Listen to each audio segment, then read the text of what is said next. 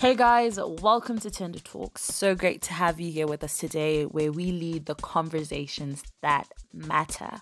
Today is our first episode number 1. I'm so excited. It's just going to be an amazing journey. Last month we had our testing 1, 2, 3. Right now we're just ready to jump straight into it. And in the spirit of social distancing, this episode is proudly broadcasted from the vicinity of my home. Yes, guys, we are keeping safe in this horrible time.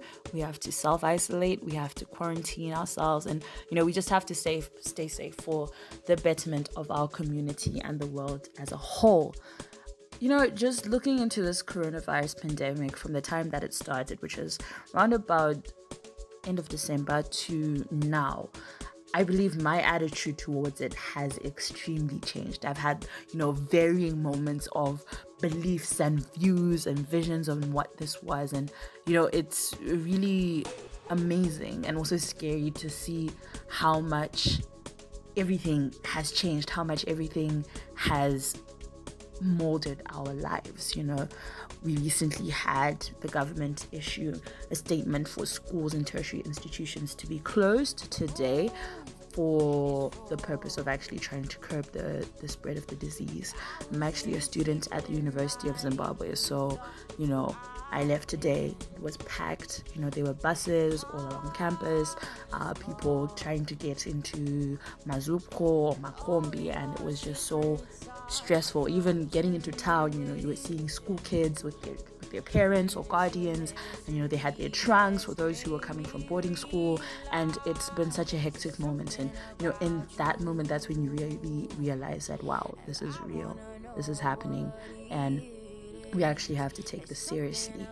It was actually really funny to actually think about what has been happening in the past week, trying to document it and really see what has happened, because I remember, I think it was last week Friday, that there was a circular that went around for a COVID-19 shutdown party, and though we were taking it as a joke, I'm pretty sure everyone took it lightly, we're just gonna shut down, we're just gonna be 100. But now you see the effects of that, and it's kind of crazy to see how much could have happened, because I'm really trying to do the mathematics and the statistics of it right now. So I'm like, okay, if one person went to the club, they come back on campus, they're probably going to greet 10 to 15 people in their day regularly. You then go, those people are going to greet 10 to 15, and the ripple effect just continues. And, it gets to such a critical point that you don't know where you're going to contract it from. Everyone is a potential suspect, and it's so dangerous.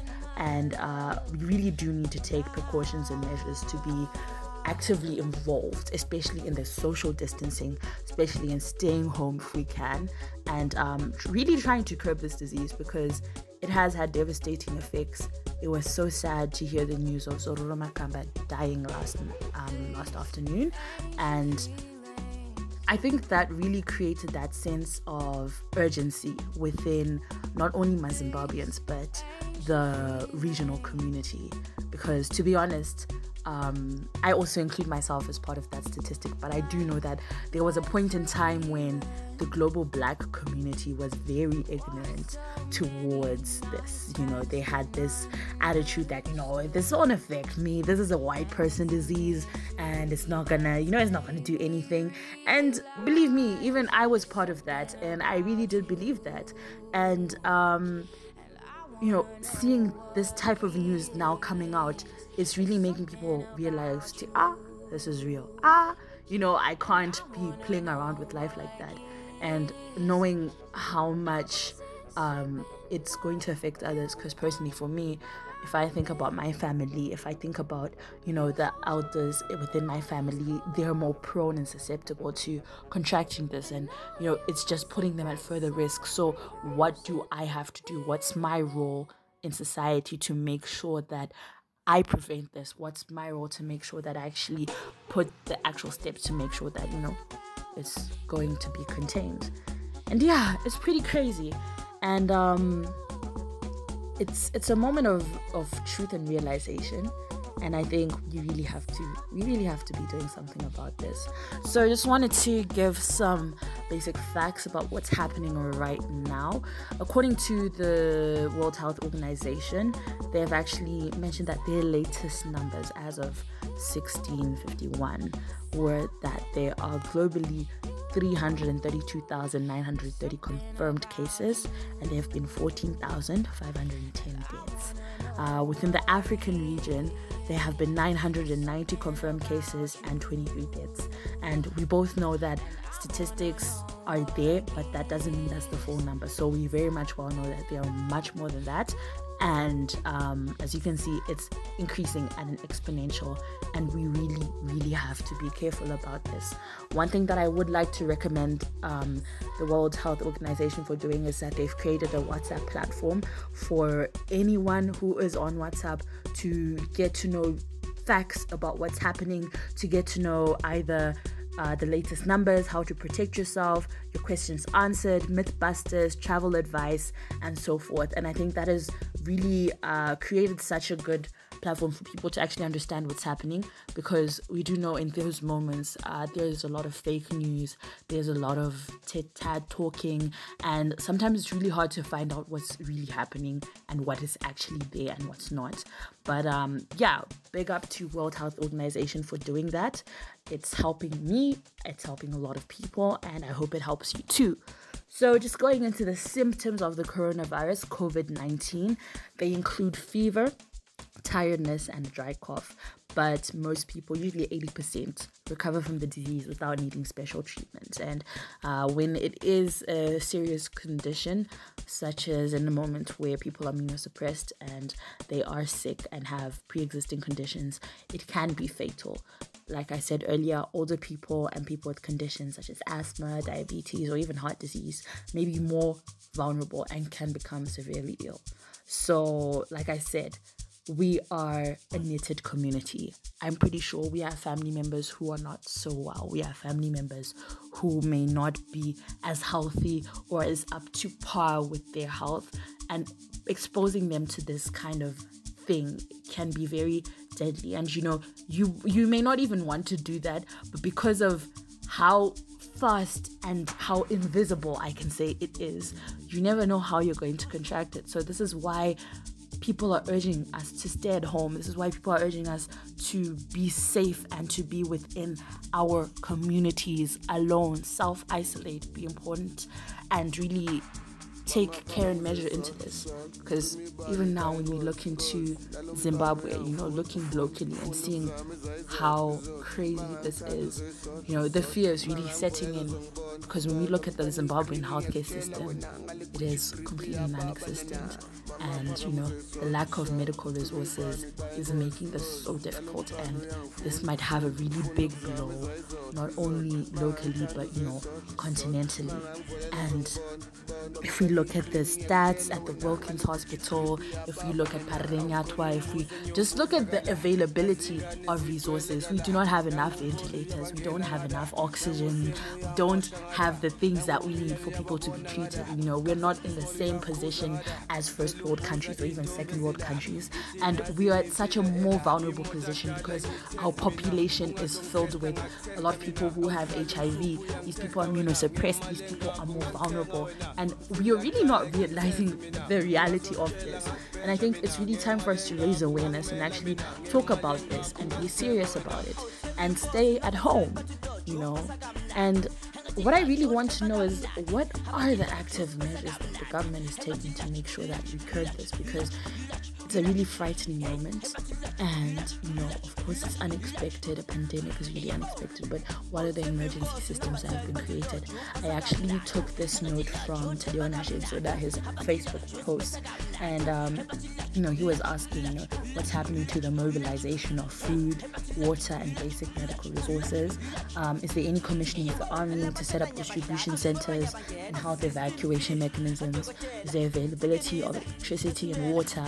These are questions we should be asking. These are ways in which we should be looking to how the prevention is actually taking place. What are the active measures being taken to make sure that we curb this?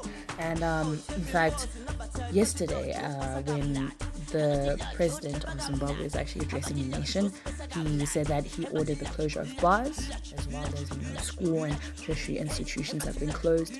The government was also considering shutting down popular open markets such as Mbari Musika, and also deploying health security personnel to enforce high levels of hygiene. He also mentioned that while borders remain open to essential traffic both in and out of the country, non-essential travel is banned except for cargo. So this will not affect the returning residents. And he said that all returning residents will go through strict screening procedures with 21 days in quarantine, and that must not be breached. But for me, that's kind of an issue, because one thing that the World Health Organization also highlighted is that thermal scanners do not detect the presence of coronavirus.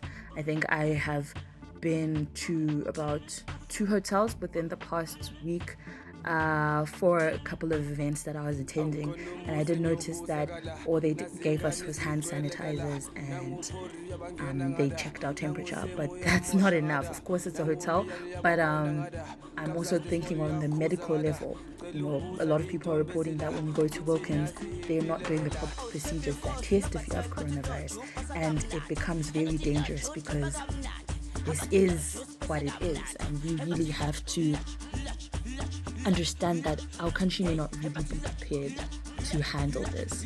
And it's crazy. It's really crazy, and it's something that we should be very worried and careful about.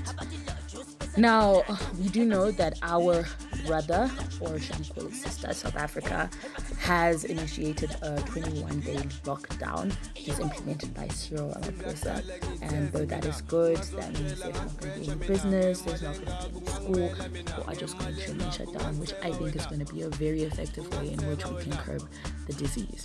But though it may be to some extent effective in South Africa, really thinking on the economic level that Zimbabwe is at, if Zimbabwe was to implement such a structure to take place, although it would be effective on the medical aspect, I'm thinking about how hard, how pressing it is going to be upon the economy. Because we as a country can simply not afford to have a lockdown. We are already receding as we are. So to have total closure is total madness. And, I think it's a very trying time to even think about this. If you even think about our informal sector forms the majority of our population. We've got our vendors, we've got our conductors, we've got the people who are in the streets, who need to be in the streets, who depend on them.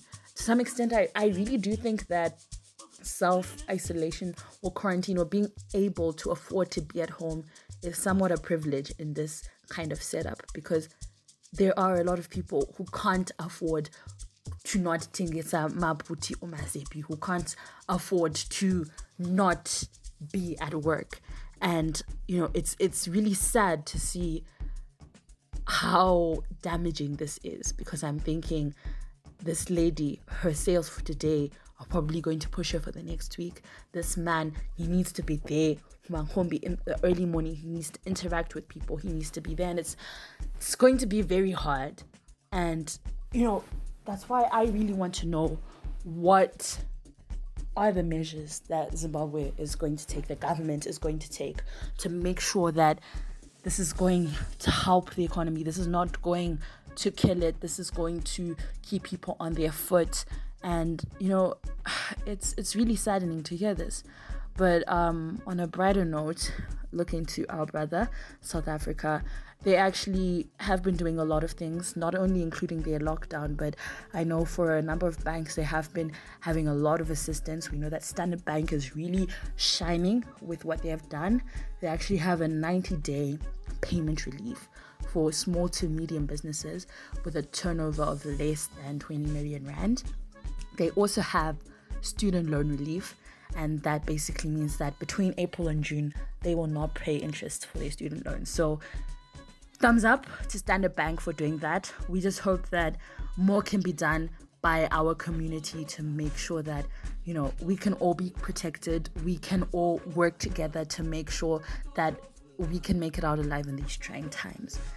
So yeah, it's really sad.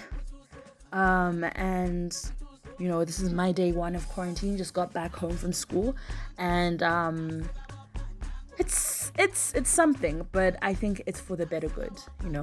I've really been on the social media for now. Yeah, Wi-Fi is definitely going to be a limiting factor, but been seeing a lot of people doing challenges.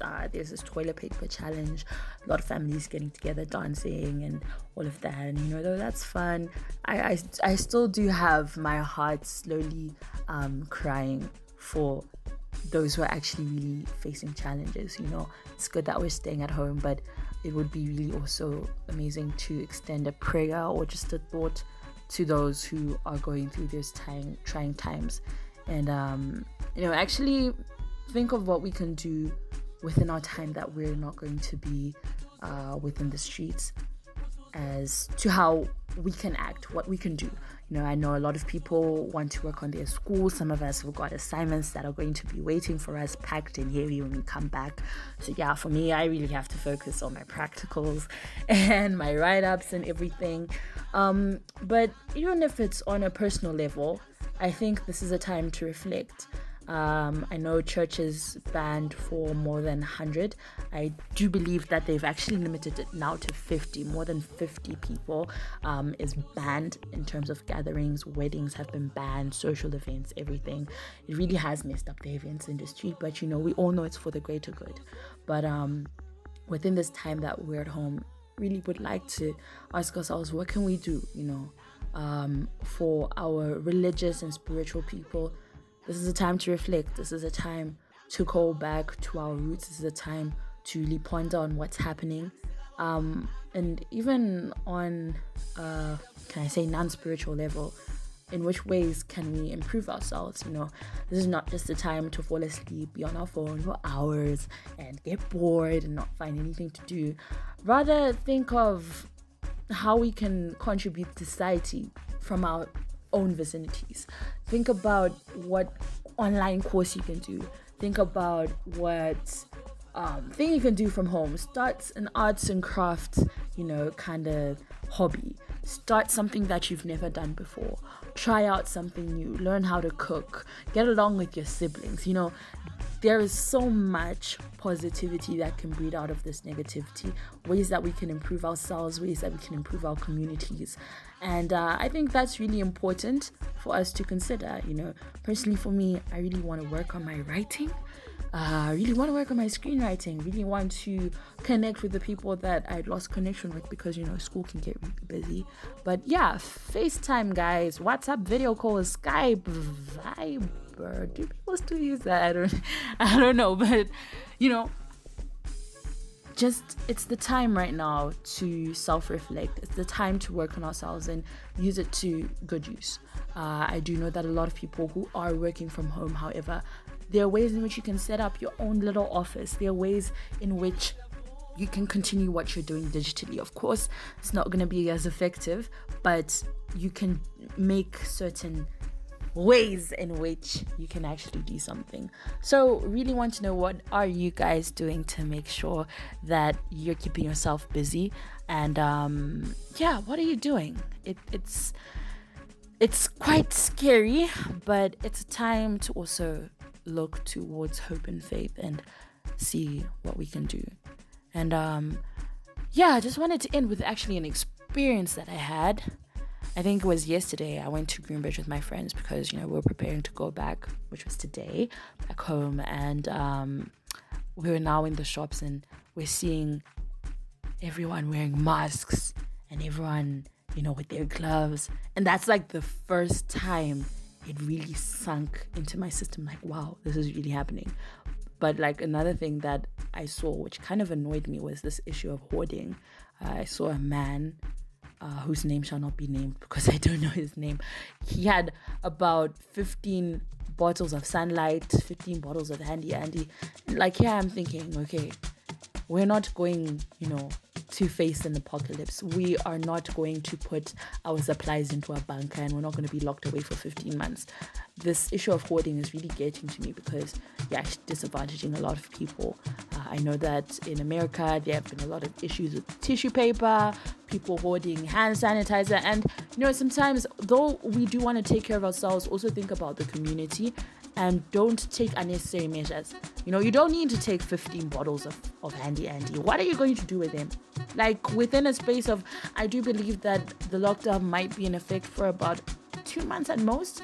Do you really need 15 bottles for 2 months? I just really need people to understand that sometimes you're being selfish and it's really not necessary.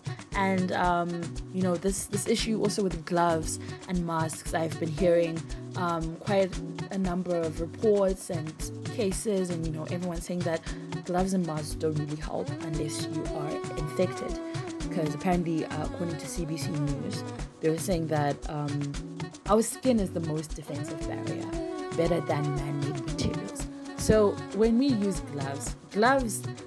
latex gloves were initially made for doctors, because doctors interact with their patients, and as soon as they've done what they need to do, they dispose of them.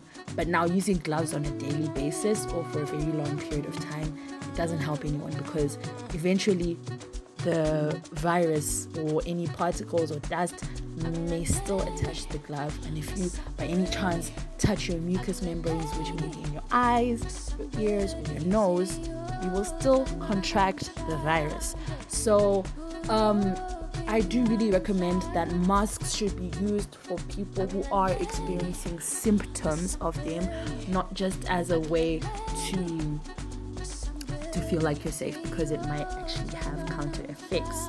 And now, just wanted to end with a good note on what some Zimbabweans are doing. People who are actually not manipulating and taking advantage of the situation to exploit people for actually doing good things. We do know that there have been people who have actually partnered to make sure that we can help our Zimbabweans. Demoyo and Kusika Tailoring have actually partnered to sew masks from scrapped material donated to Wilkins Hospital, and they're aiming to donate in bulk. So for anyone out there who's a tailor or designer, join the movement and do it together, and contact them at 07766133308. So I think that's a really good initiative that some Zimbabwean people are actually doing to make sure that we stay as a community in this trying time. And shout out to them for doing what is good. So guys, from the vicinity of my home, from my very nice room that I have missed for these past 4 weeks since I started school, I wish you all a safe time. Please do be careful, please be considerate, and allow yourselves to be healthy. Use this time to do something good, either for yourself, for your family, for your community, and let's increase awareness. And I hope you guys have an amazing week. This is Tender.tat here with you on Tender Talks, where we lead the conversations that matter. Peace out. Que tu sais quoi.